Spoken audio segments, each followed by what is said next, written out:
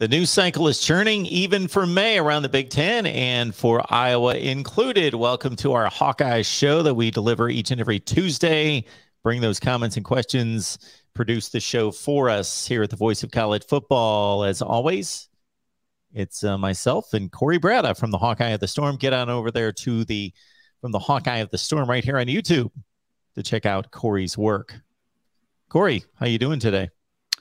Doing good, Mark. I saw Cole. I see him in the chat. I saw he tagged me earlier today that Nebraska got transfer commitment number 15 in this cycle. Wide receiver from Texas. So he'll reunite with his old quarterback for the Big Red. So I don't know if that was Cole rubbing it in that Nebraska is doing well in the transfer portal. We've talked about that in the past. We know Nebraska also had to use the portal because they lost a lot of guys, right? So there's that argument to be made as well. Iowa had the least number of players, although they did lose somebody else. That's something we haven't brought up. It actually just broke yesterday, and that is the entry of a Wyatt Wegener, linebacker / athlete, walk-on. Entered the portal, so that brings Iowa's number this cycle to 7. Wegener had not played, I don't believe, at all. He's been here 2 years. I'm assuming he has 4 years of eligibility remaining, according to what he put out. So, I suppose he could have played 4 games last year on special teams. I don't believe he did. Best of wishes to him. We've had 2 over the past month, 2 Iowa walk-ons transferring out, which I guess that's happened in the past. I don't recall. I guess that's an interesting topic, Mark. Do you have any opinions on walk-ons? Like, what would be the reason why, as a walk-on who's probably not going to get playing time at this level anywhere, but just to go down a level and have a chance at playing time? Why would you leave, especially if you're not in-state kid like Wyatt Wegener? Well, I got to say that I've always been fascinated by the walk-on's decision to go to a major program. I never quite understood that myself. Having just a small glimpse of what the agony is in terms of football. Football is a difficult sport. It's not what I would term to be a fun sport. The fun is in the playing, but the practicing, it's not shooting back. And I'm not discounting the drudgery of a baseball or a basketball practice and fill in other sports. Those are the 3 that I'm most familiar with. But, you're not getting in a batter's box, swinging a bat. You're not throwing a ball around. There are few positions that actually touch the football on a regular basis. So it takes a lot of dedication to play football. And I just always wondered about those guys that would make a decision to go to an Iowa when if you can walk on and stay on the field during practice with that caliber of player and have to hit and run after a lot of guys that are going to play at the next level, you can certainly play at a lot of different places and actually play. And, but so I've always been fascinated with that decision in and of itself. So I would think, yes, that particular player's come to a determination that, hey, I would like to see the field. I gave it a shot, right. And I wasn't quite able to capture my dream. I will say this. I mean, there are a lot of young athletes, Mark, probably more than you and I both realize, that especially the ones that come to Iowa that believe, hey, I can come here as a walk-on and earn my way on. I mean, there's a lot of players who have done that. Think about some of the safeties, and I don't have an active list. I should probably go back and trace that back through the beginning of the Kirk era. But all the different safeties and defensive backs that have earned their way from being a walk-on to being a scholarship player. Cole Fisher is one that comes to mind. Linebacker who was instrumental during that 2015 undefeated season, who, by the way, Levi of SB Nation called that a fraud season, I believe, last week. But Cole Fisher was huge as a senior. I believe he started out as a walk-on, I think. I could be wrong on that, but they've had a number of walk-ons that have proven their worth. And so, again, best of wishes to Wyatt Wegener. I don't know the kid personally. I know he's an in-state kid, but probably wasn't going to play anyways. Maybe could have competed for special teams duties, which we know are important. But best of wishes to him moving forward. We know, Mark, and we've talked about this. We can discuss it here for a moment. I've talked about it on my show. Iowa did gain another athlete from the state of Iowa. It seems like every week we come on here and we talk about these athletes and their 0-star to 3-star status as of right now, with few offers, and that's nothing to knock them with. It's just a fact. So this week you have the kid from Harlan, whose name escapes me. I'm drawing a blank all of a sudden. Aiden Hall. Thank you, Aiden Hall. Aiden Hall commits.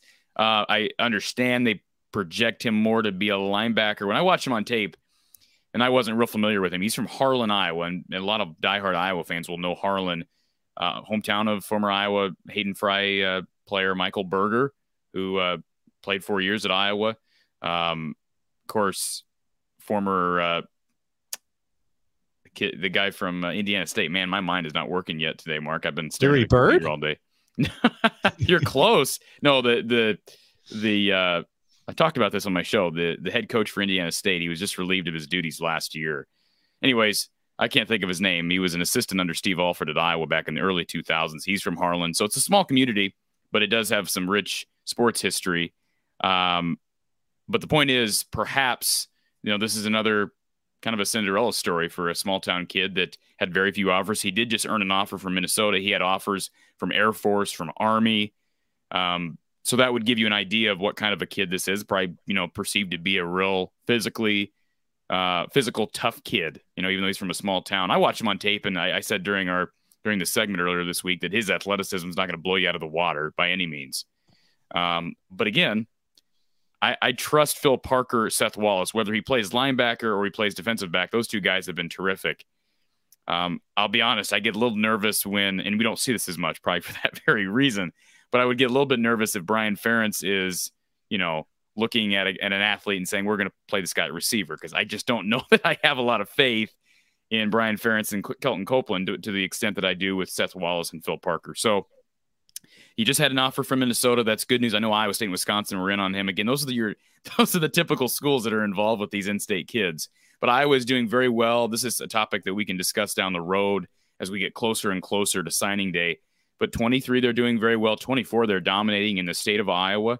Now, we'll see where ratings and rankings shake out. And, of course, kids can change their minds. They got plenty of time to change a decision before the 2024 signing day. But Iowa's doing well in the state of Iowa, and that's always a positive thing.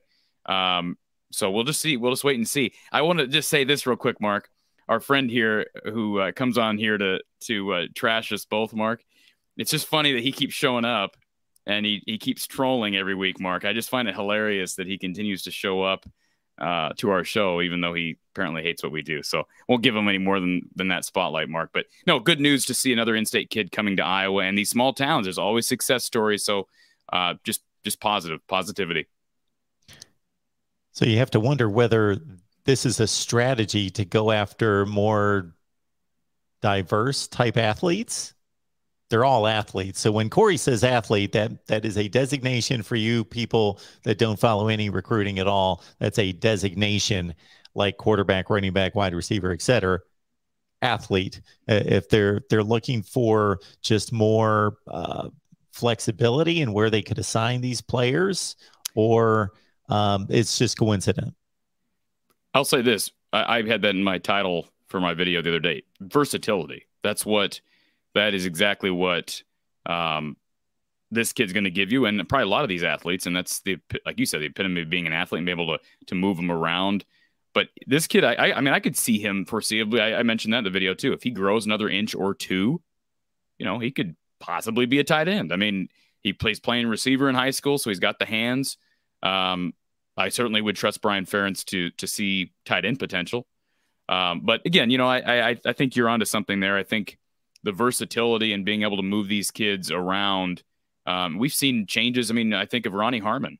I think a lot of examples of guys who have changed positions and been very, very successful at Iowa. Not only under Hayden Fry, but under Kirk Ferentz. Marvin McNutt was a wide receiver at one time.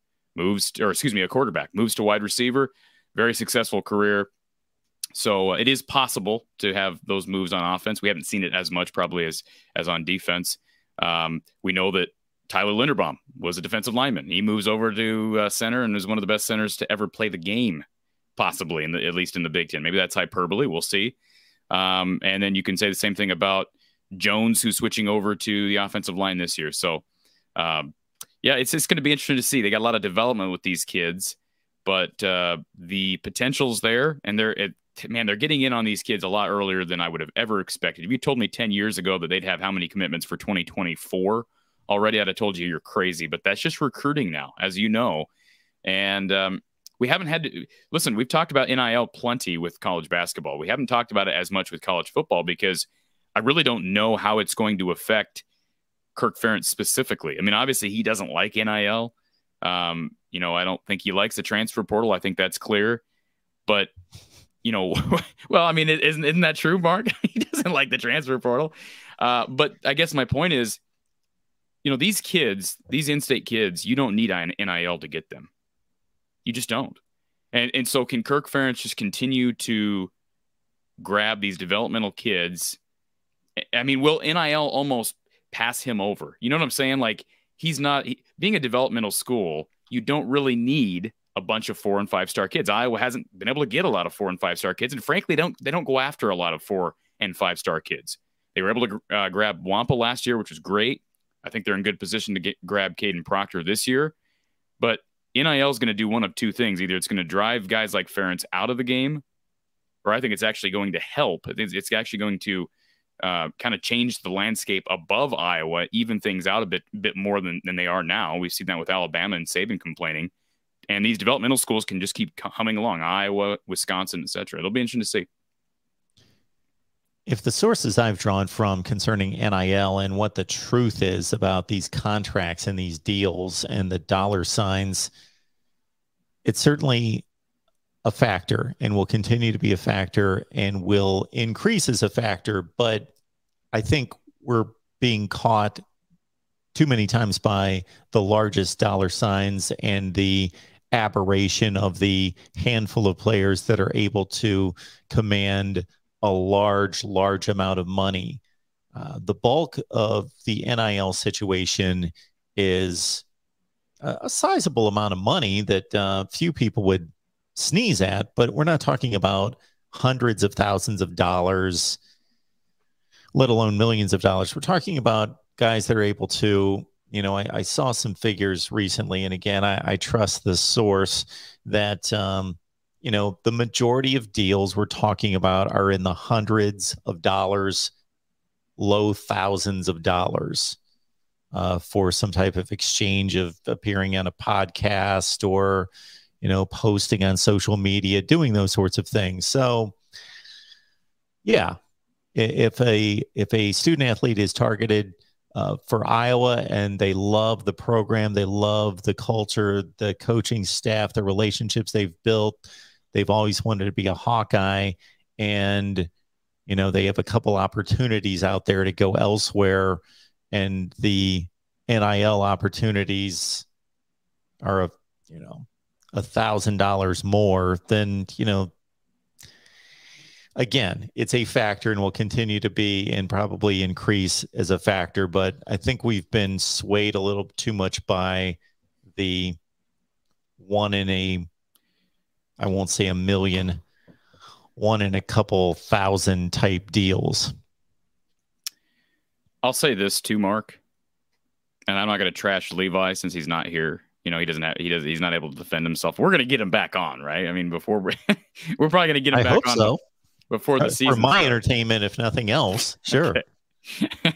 So here's the deal. He made a couple comments I want to address. So in editing and getting some footage ready for release, I noticed he was defending the Big 12. And, he was talking about the Big 12 being collectively better than the Big 10, right? He said there's more percentage-wise, there's more good teams in the Big 12 than there are in the Big 10. Let me just address that.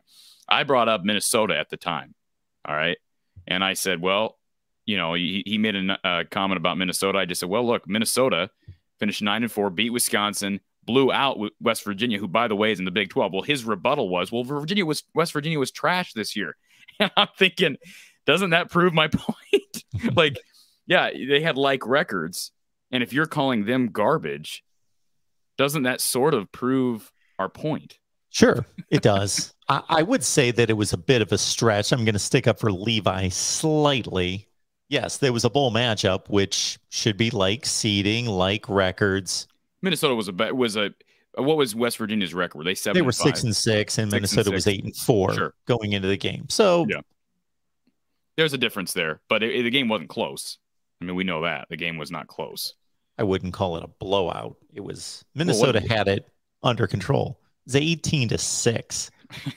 Yeah, I mean, it never. I remember watching that game. It was a late night game, and I remember thinking, I'm what? Because of course I was rooting for Minnesota. I had no fear in West Virginia coming back in that game. It just never felt like they had any chance of coming back. But I do want to address something else, and this is more directed towards you. Levi made a comment about tough non-conference schedules, and if Iowa State could ever, to make that boring schedule less boring, could you ever schedule another Power 5 team with the 9-game conference schedule plus Iowa? Could you schedule another one? And he had said, well, even Alabama and the big powers don't do it. You said there are exceptions to that rule. There are examples. Who are the examples, Mark? Who are the examples of programs that play 9 conference games and schedule 2 Power 5 teams out of conference? So that's my challenge to you. Okay. Do you want them off the top of my head? Yeah. Okay. I just don't know. I mean, I want to be educated. You restricted me out of the gate to the 9-conference schedule, the 9 conference games. Right. So you've eliminated. Well, that's what we were talking about. And the SEC. So you've eliminated. Well, I mean, isn't that the whole point here? The Big Ten, okay, any SEC school like, Kentucky is one of the few exceptions that don't do it, right? I mean, they literally have 8 conference games, play Louisville, and then play 3 cupcakes, which is ridiculous. That's absolutely ridiculous. But it's smart because it gets them to, Mark Stoops, his job is safe there. But I guess what I'm asking is, the Big Ten and any conference the Big 12 that play 9 conference games, they are doing what those other SEC schools are doing. They're playing 8 plus 2, right? They're just formulating it 9 plus 1. They're playing 10 Power 5 opponents. And I just gathered from what you said last week that you were, and maybe I interpreted what you said wrong, but I thought you were implying that there are exceptions. There are examples of schools that are playing 11 Power 5 teams. Oh, there are. Who? Absolutely, there are. Okay. Who? Stanford's done it. You can go back through their schedule. They had a schedule a few years ago where they not only played 11 Power 5s, but their 12th game was against UCF when UCF was better than 3/4 of the Power 5s. They played a Notre Dame, Northwestern, UCF non-conference schedule. This was about 3 to 4 years ago. USC played, listen to this schedule, in addition to the Pac-12 for 9 games, they had scheduled in 2020 Notre Dame, Alabama, and Fresno State, who again is almost like a Power 5 and better than a lot of Power 5s. I'm not saying it's common, but if you would have given me the SEC and the ACC, then I would have shown you that it is common to schedule 2 difficult Power 5s. Sure. And I knew, I was aware of that, but so I first of all, thank you for informing me of this, because I just looked it up. 2019, Mark is right. Stanford played Northwestern, opened with Northwestern, went at USC, at UCF. Now, who was the other? Notre Dame. When was that? Oh, the last game of the season. Okay. So that's a schedule. Well, but let's just say and this. I'm not demanding that that teams schedule like that. Well, let me just say this though. We have to remember that the Pac-12, you have said this, that the Pac-12 is not even close. It's behind every other Power 5 conference. It's the worst conference. Right. So I know I'm moving the line here, right? Yeah. That's what I'm doing. I'm moving the line. That's fine. I'm admitting that. I'm not blaming Iowa State. I'm just saying they play the most boring schedule. Yes. Okay, so is there an example? This is an honest question. Is there an example of a Big 10 or Big 12 team that does that? Because you just gave me Stanford Ohio and State's got a USC. couple schedules that are pretty serious coming up. They've got Notre Dame and Washington on 2 schedules coming up. They do. Yes. And what years are those? Because we may go back to 8 games. They're coming up soon. Is that them preparing for us to go back to 8 games? Possibly. I don't know. Also understand that before about 5 years ago that Michigan was playing, of course, Notre Dame every year, and that didn't preclude them from scheduling other Power 5 games. They would schedule UCLA, Washington, Oregon, non-conference, in addition to Notre Dame. And so would Michigan State at times, and Purdue. During 8-game conference schedules. Probably at that point, yeah. Okay. Yeah, I mean, Iowa, listen, Mark, Iowa played in 2010. They played Iowa State and Arizona. 2015, they played Pitt and Iowa State. They did that regularly. Okay. I don't know anybody else who does what Kentucky does. Maybe you can tell me that. I don't know anybody else who does that. Why would you do that? And who's doing it? And why is that allowed? There are teams worse than that. There are teams that are scheduled worse than that. Look at now, Baylor has picked up BYU recently. They've played them the last 2 years. Well, they played them last year and coming up this year. Baylor has had schedules which they didn't play any Power 5s. They played like Sam Houston State, yes, Lamar, Rice, and so that's what. And I remember UTEP. That's what bothered me in 15 of Colin Cowherd going after Iowa. When you have the likes of Baylor doing that, Iowa, he's going after Iowa because you played Pittsburgh and Iowa State. But again, very few teams. Are you saying, were there ever teams that played back when during the 8-game conference schedule in the Big Ten? Do you recall there being teams that played 3 non-conference Power 5 opponents? Well, it would have been 4, right? No, Are you Power saying 5 didn't play a Power 5. No. Played 3. Played gotcha. 3. No. Okay. So, and 2015 was one of the last years that we had the 8-game conference schedule. So, and one of the issues with Iowa, of course, is that for so long, Iowa State was awful.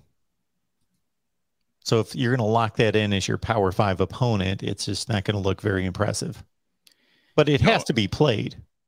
It does. Yeah, it absolutely does. And that's one thing that some Iowa fans will say, we need to get rid of that series. I've never, at one point towards the end of the Paul Rhoads era, I think I did make a comment that could have been interpreted as wanting to get rid of it.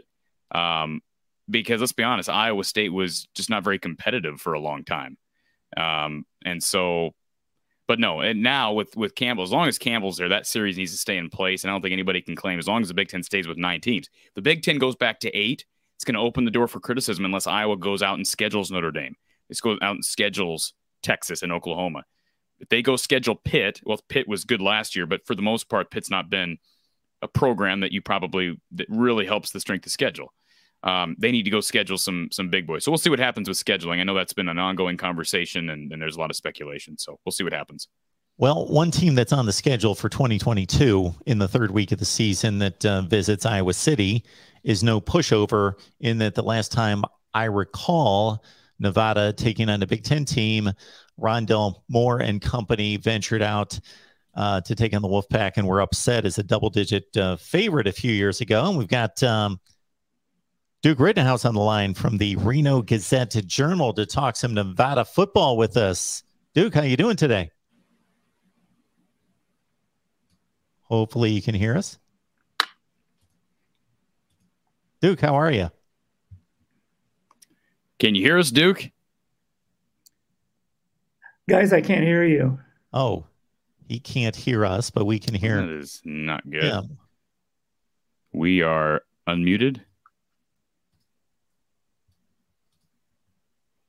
Is your volume up, Duke? I wonder if he can see one of our chat messages. Let him know to click out and come back in. Sometimes that corrects the issue.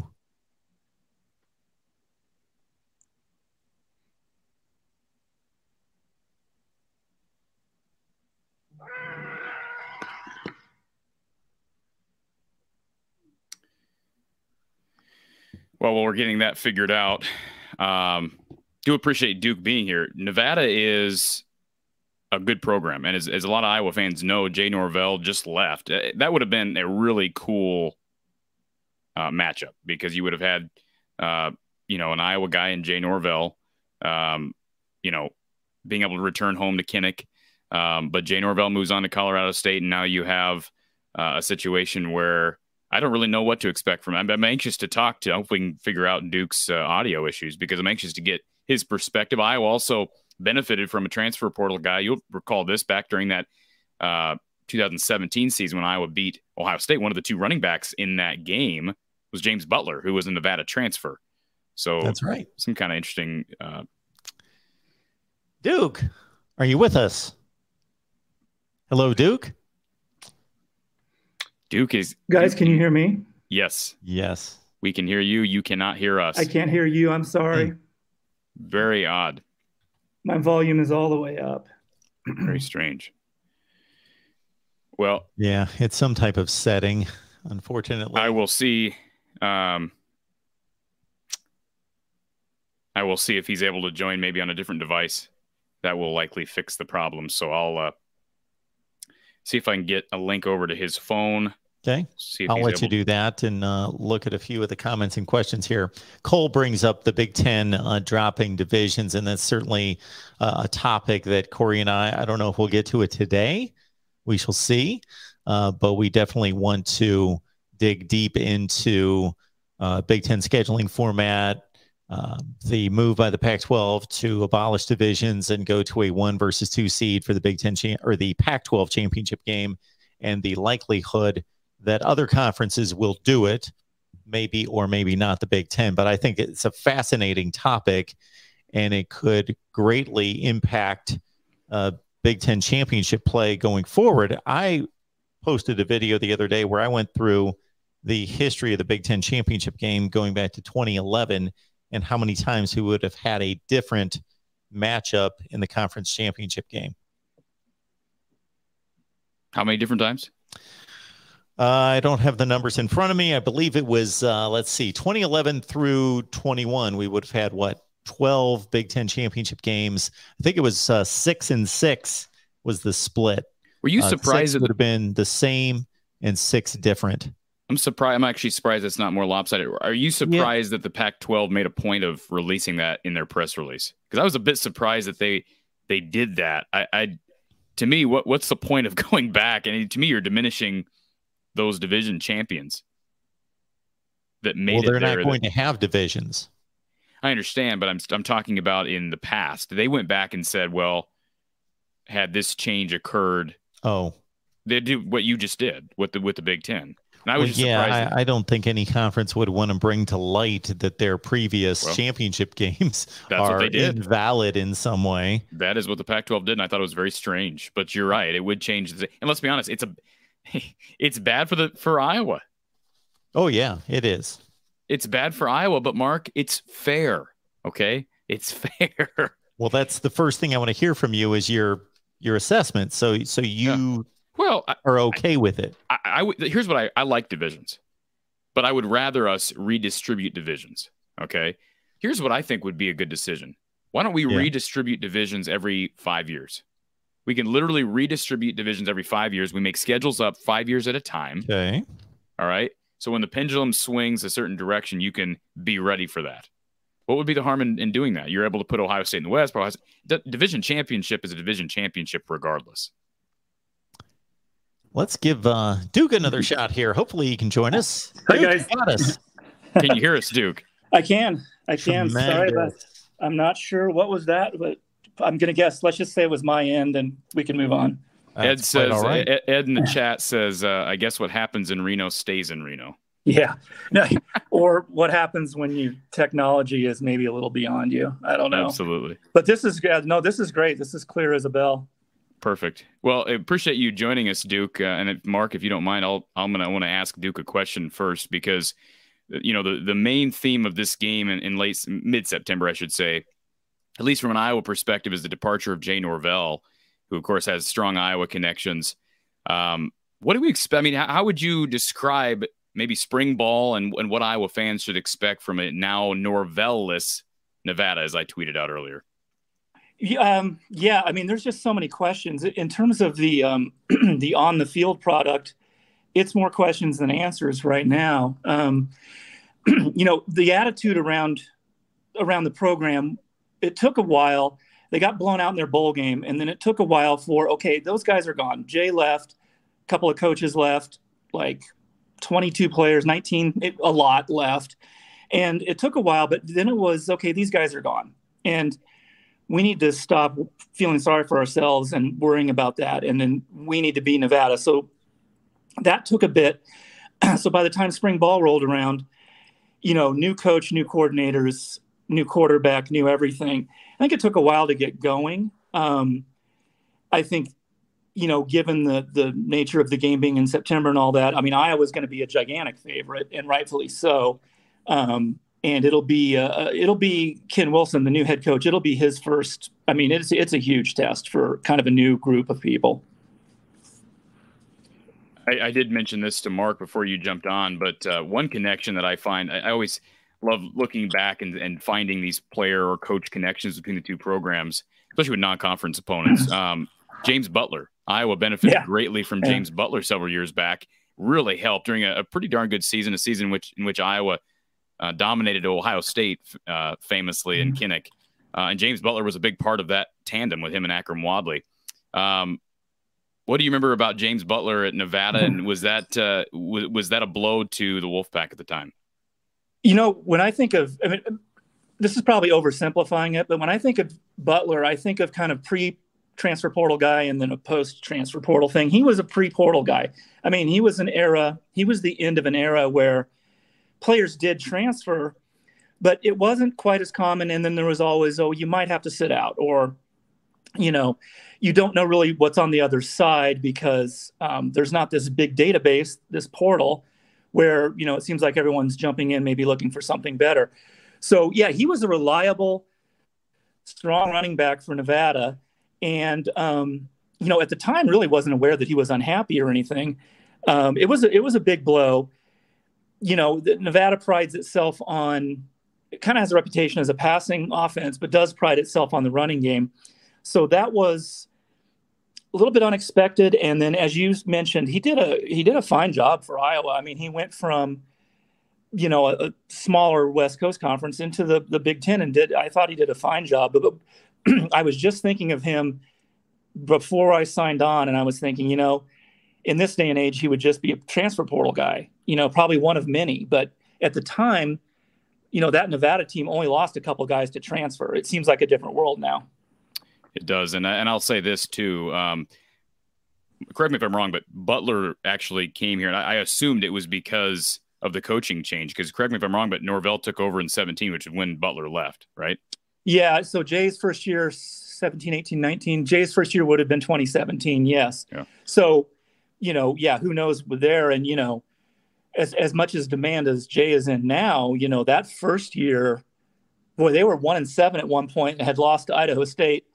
And I mean, people were like, can this guy coach football? So, I mean, maybe Butler thought he saw some of that, that I don't know what this guy's doing. I don't know what he's about, and I'm going to go somewhere else. Well, and I did find it interesting too, Mark, because you and I have had a lot of discussion about Iowa and transfer portal hesitancy. And I don't even think was it even the portal at the time? You said it was post. It really wasn't even called the transfer portal at the time, correct? The portal, I believe the portal was October of 2018, I want to say, that it went live. And one day, it was funny, one day there wasn't a portal, and then the next day there was. And I believe it was October. And there are very few examples of Kirk Ferentz, Mark, taking a skill position player in the portal. I mean, we see it with Steven Stylianos this year. We've seen it with Mekhi Sargent and James Butler. But I was always fascinated by Butler's decision to come here, and it's a guy that Iowa could really benefit from this year. But Mark, do you have anything to add? I want to kind of take over. Well, the addition of Ken Wilson taking over the program, was that expected?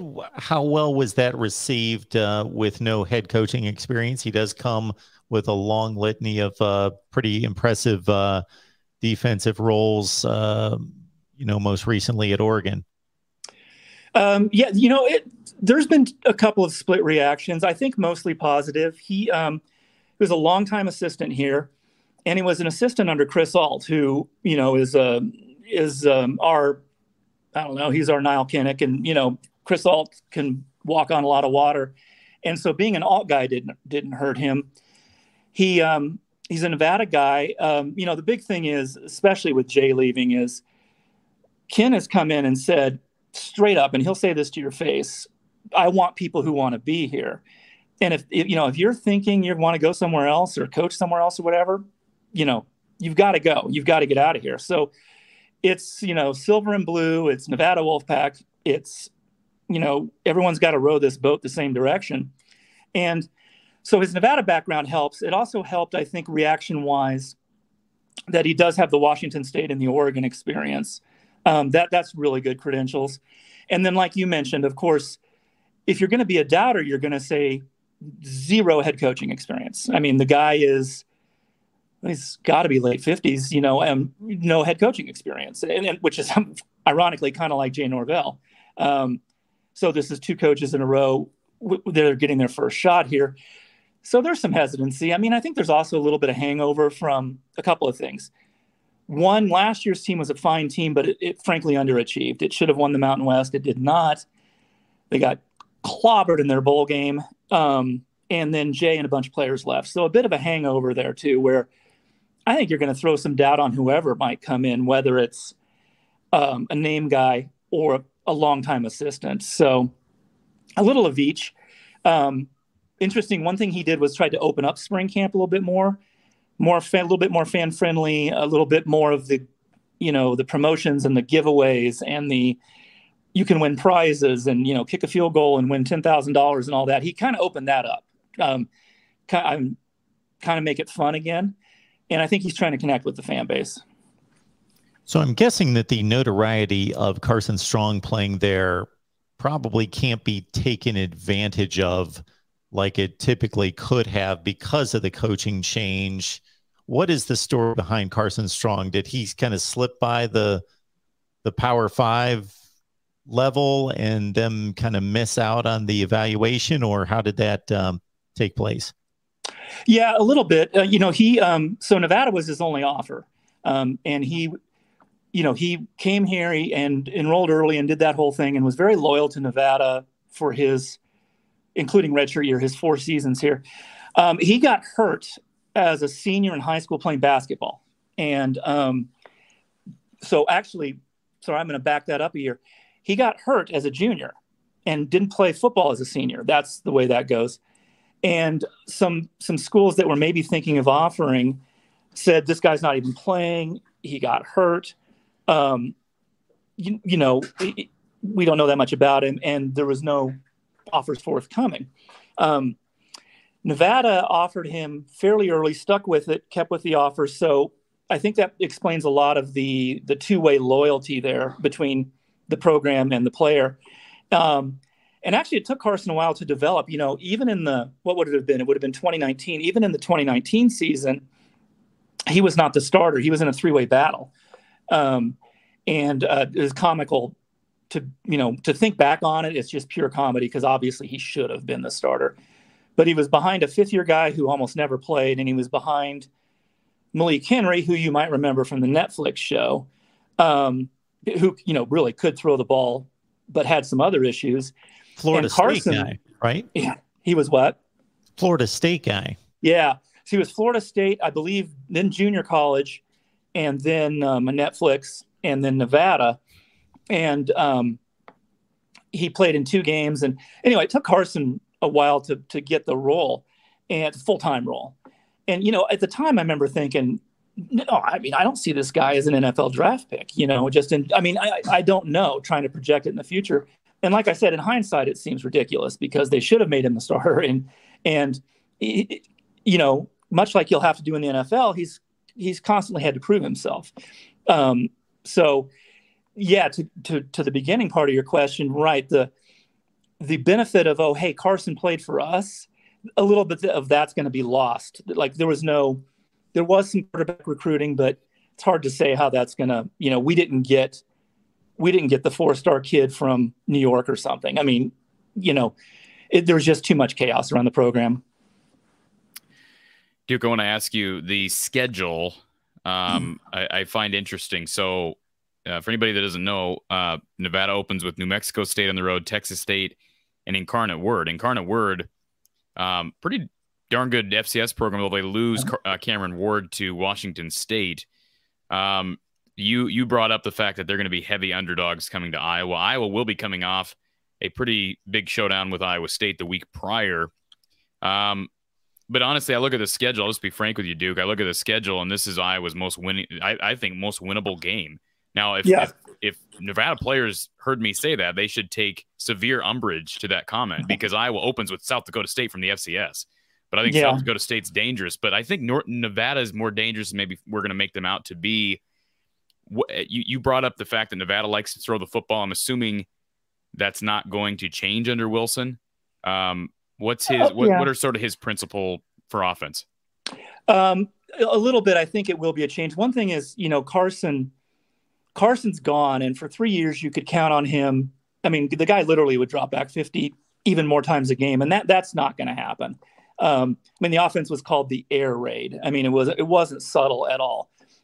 Ken likes a more balanced. I just talked to him on Thursday, and he likes a more balanced attack. He's a believer in if you don't establish a running game, then everyone's just going to load up on the pass. And, unless you've got, the next Drew Brees back there, you're in big trouble. So they want to establish some sort of run, which, again, as long as we're all being honest with ourselves, they have the Wolfpack has one returning offensive lineman. Are they going to establish any sort of run against a Big Ten defensive line?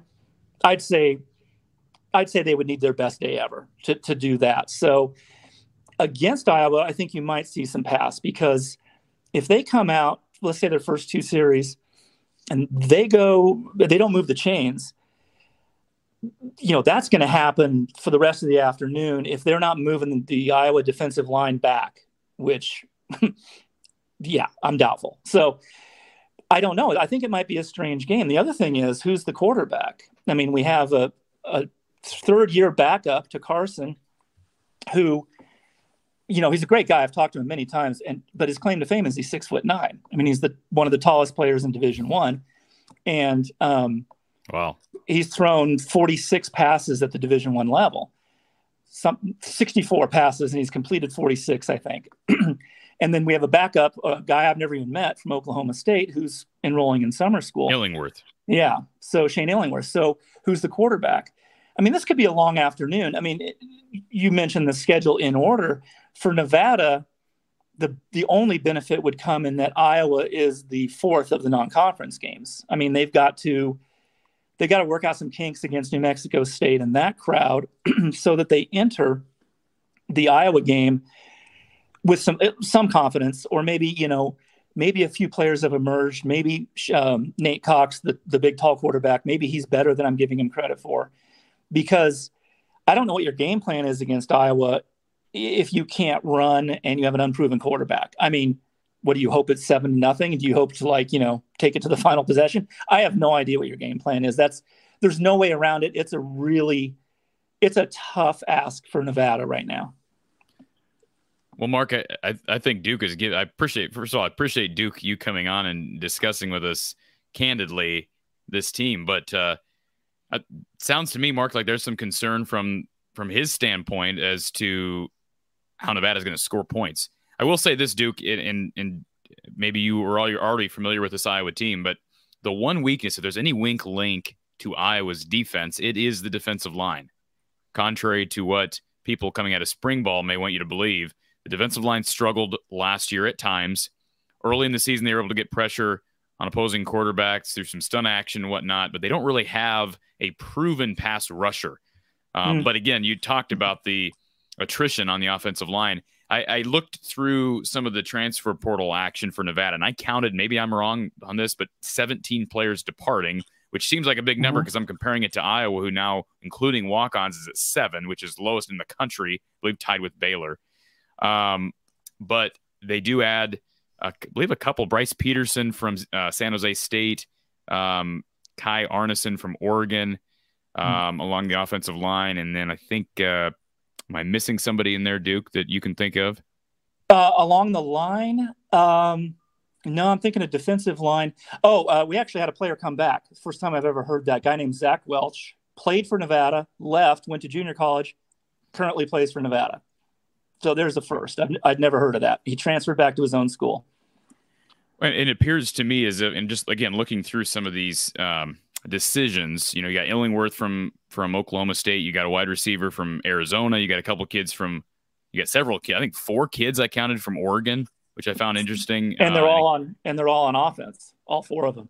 And then Darian Green-Warren from Michigan, who was, my understanding, was a pretty highly touted corner coming out of high school.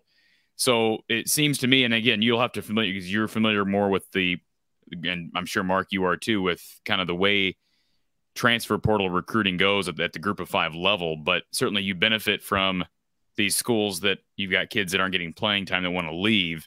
Has Ken embraced that more than maybe Norvell? And is that seems like the transfer portal, of course, it's going to be active the year after head coach leaves. But I mean, how has Ken, from your estimation, done in the transfer portal as far as recruiting? Oh, really well, and had to. And he's not necessarily a fan of it. His quote to me earlier this year was, "This thing needs guardrails," was what he said to me, because it seems like, as you guys know, it seems like it was the idea had good intentions behind it. Let's not penalize kids for wanting to make this decision, but it was thrown in there as kind of a Wild West type thing. It maybe does need some guardrails. So if you're going to compare the two, I'd say up until recently, Jay hated the transfer portal. He called me the day it went live and talked my ear off for 45 minutes on how much he hated it and how it was bad, and it would turn Nevada and Fresno State and San Jose State. It would turn programs like that into minor league farm teams for the Pac-12. Basically, was his worry that, like, let's say you do a really good job on the recruiting trail, you bring in this great receiver, you develop him for 2 years, he starts getting whispers in his ear, and next thing you know, he's at UCLA. That right. was kind of Jay's thing.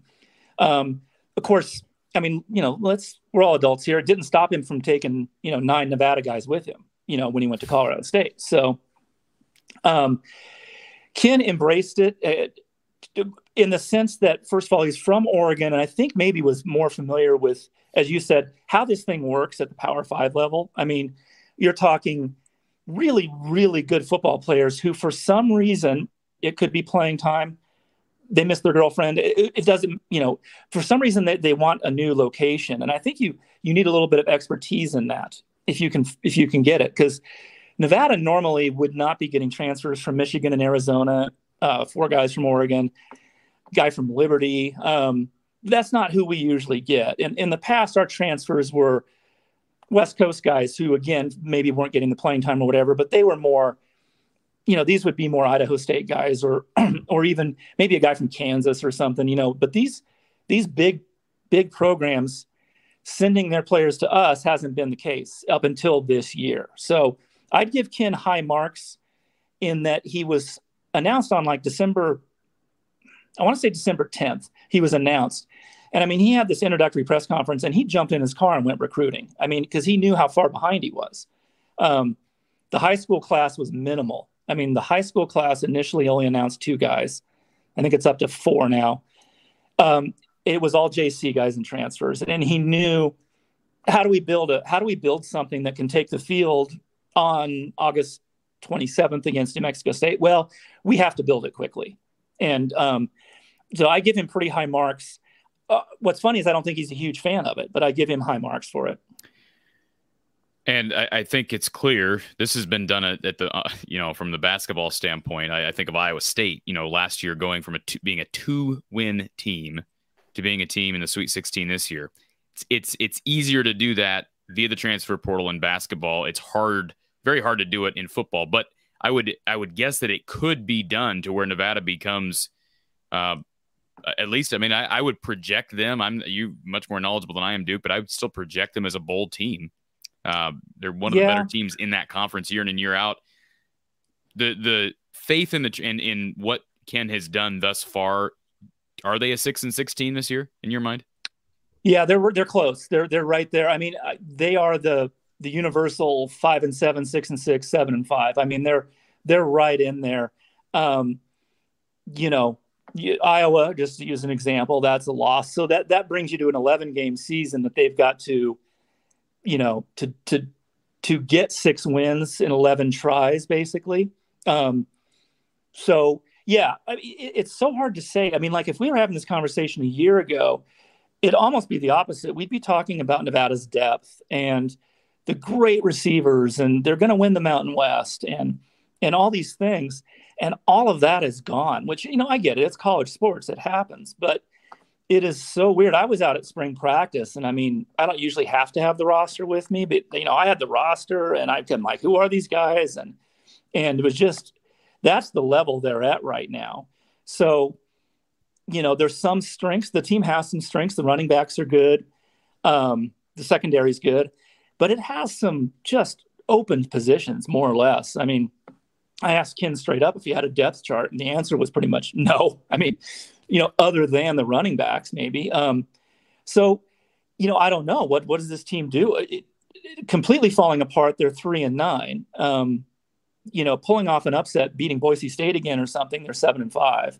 So I think it's fair to say they're going to be one of those teams, you know, that like ESPN does 52 articles a year on who's, you know, like on the edge of the bowl games and all that. Nevada's going to be in every one of those articles. Well, again, for anybody who maybe is a Wolfpack fan who tuned in, if there's any hope to, again, generate success quickly, it might be via the transfer portal. As much as a lot of us may hate that, it might be via the transfer portal. It sounds like Ken has done very good in that regard. Are there any hard feelings towards Jay Norvell? You brought up the fact that he took 9 players with him. Mm-hmm.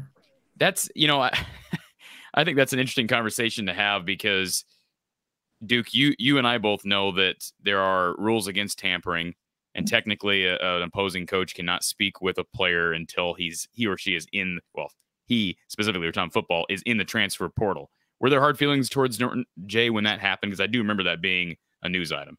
Yeah.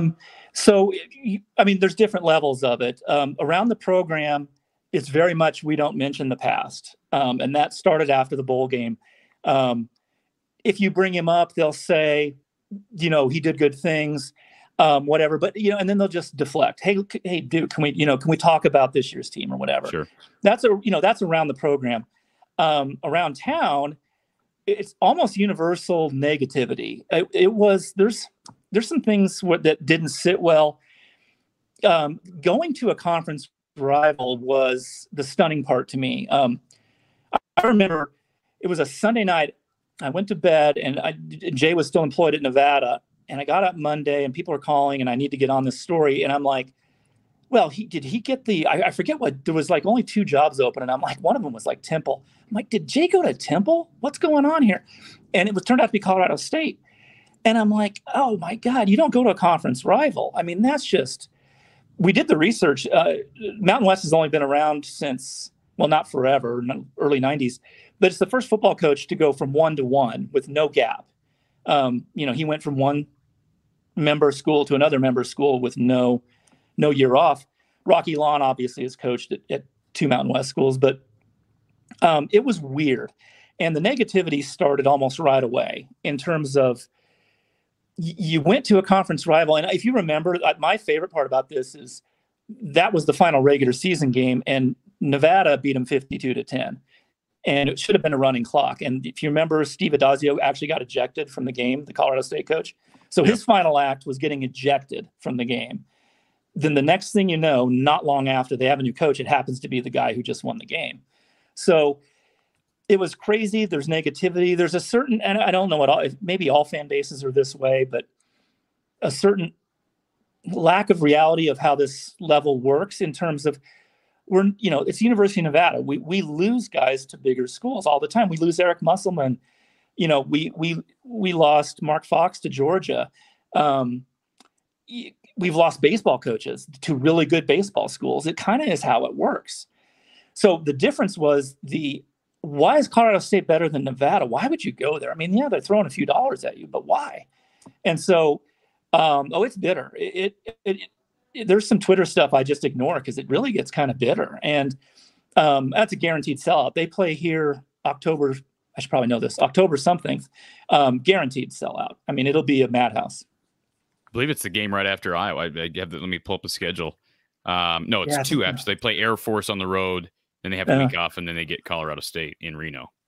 So, get your ticket now, because it's going to be it's going to be crazy. Duke, we have former Iowa's offensive coordinator Don Patterson on this show quite a bit, and I know he's got a lot of respect for Jay, but I know that move was a bit criticized by the outside, and understandably so. Last question I really had for you, Duke, and it relates to that game, Iowa-Nevada specifically. You may or may not be familiar with Iowa's struggles offensively. Inability to run and get a push despite having the country's best center in Tyler Linderbaum. Struggles at quarterback. Iowa's refusal to really go after, whether it be a quarterback or skill position players. They're obviously strong at tight end, as they always are. Is there a specific aspect of Iowa's sputtering offense that you do feel maybe Nevada's defense can take advantage in Kinnick? Possibly. I think two of the stronger areas on the team, the strongest area of the team might be the secondary. So that's where there's three returning players in the secondary, and then the whole rest of the team only has 3 total. So as an example, just a possibility, let's say the Iowa passing game does struggle a bit. Maybe Nevada picks off an early pass or something like that. That could set a tone for, hey, you can't pass against us, and we're going to ride that as far as we can. Possibly. I mean, we're really kind of projecting here. And then Nevada's D line, which is going to, my understanding, they've said we're going to, it's technically a 4-man front. What they want to do is show different packages on every play. They want to shift on every play. They want to give, as an example, the Hawkeyes a different look. No 2 same looks on 2 consecutive plays. If they can pull that off and maybe force a couple of punts, then I think maybe you've got a low-scoring game. And in my opinion, Nevada's only hope is a low-scoring game. If this is any kind of shootout, the talent level at Iowa is eventually going to tell in the second half, and that'll be a case where Nevada ends up losing, 44-28, and maybe a moral victory, but they still kind of got blown off the field. In my opinion, the only hope is something like 14-10 at halftime, and then see what happens in the second half. I think maybe if Iowa dares them, like I started off saying, if Iowa dares them in the secondary and Nevada maybe picks off that early pass, maybe we have a ball game. Maybe more so than I'm expecting right now. And Iowa fans will recall that Iowa played with fire against another Mountain West school in Colorado State last year. And I believe trailed at halftime in that game and found a way to win. But you mentioned it, Duke. The key is for an Iowa Big Ten school putting a team like Nevada away early. You don't want to even give them the idea that they have a chance to pull off a shocking result. Steve Alford, I know this is a football show, but let me just add this before we leave. He's a guy who went from, I know he didn't go directly from a Mountain West school to a Mountain West school. Of course, he coached in New Mexico. He's an former Iowa coach. I guess before we sign off here, because this is an Iowa show, just your thoughts on Steve Alford. Oh, he's just amazing to talk to basketball wise. One of my first sports books that I really loved was the Season on the Brink book, from his playing days, the John Feinstein book, and to finally meet the guy and all that, I was a little starstruck. And he, just to let you know, he loves the history of the game, and he loves the fact that he's been in it as a coach for 31 years. He will give us examples. He'll talk about Iowa all the time. He probably talks about New Mexico the most. I think he's kind of mad at UCLA, and he talks about Iowa a lot. So I think the ups, the downs there, but I think overall, it had a huge impact on him. But just talking basketball with the guy is amazing. Now, they were massive underachievers last season, and lost again the portal, which we've mentioned quite a bit. Lost, what were they up to? 5 they've lost 5 to the portal. The backcourt's gone, the center's gone. They brought some decent guys in, and Steve, of course. In fact, I talked with him on Friday. He says he's old school. He admits he's old school. Not a huge transfer portal fan. Just in terms of, again, does this thing need a bit more legislation? Does it need to be kind of corralled a little bit? So he was upfront about that, but he's adjusting because they only have one more scholarship left to give. So they've filled, I think you can carry 15. I think they've filled 14. And they're all, so they're basically ready to go. But yeah, I'm kind of rambling a little bit here, but I just like talking basketball with the guy. It's kind of a master class in a guy who has done everything from, he was the best high school player in his state. He won an NCAA title. He won an Olympic gold medal, and then a brief NBA career, and then jumped right into this long coaching career. So it's just kind of like, I have a basketball question, I'm going to go ask Steve. It's just fun to have all that knowledge coming in. Appreciate this super chat from Lomansky and Duke Rittenhouse of the Reno Gazette-Journal. Duke, appreciate the time this evening, and we hope to have you on maybe the week of the game because we'll know a lot more then. We'll have a couple games under our belts, and look forward to seeing the Wolfpack in Kinnick Stadium.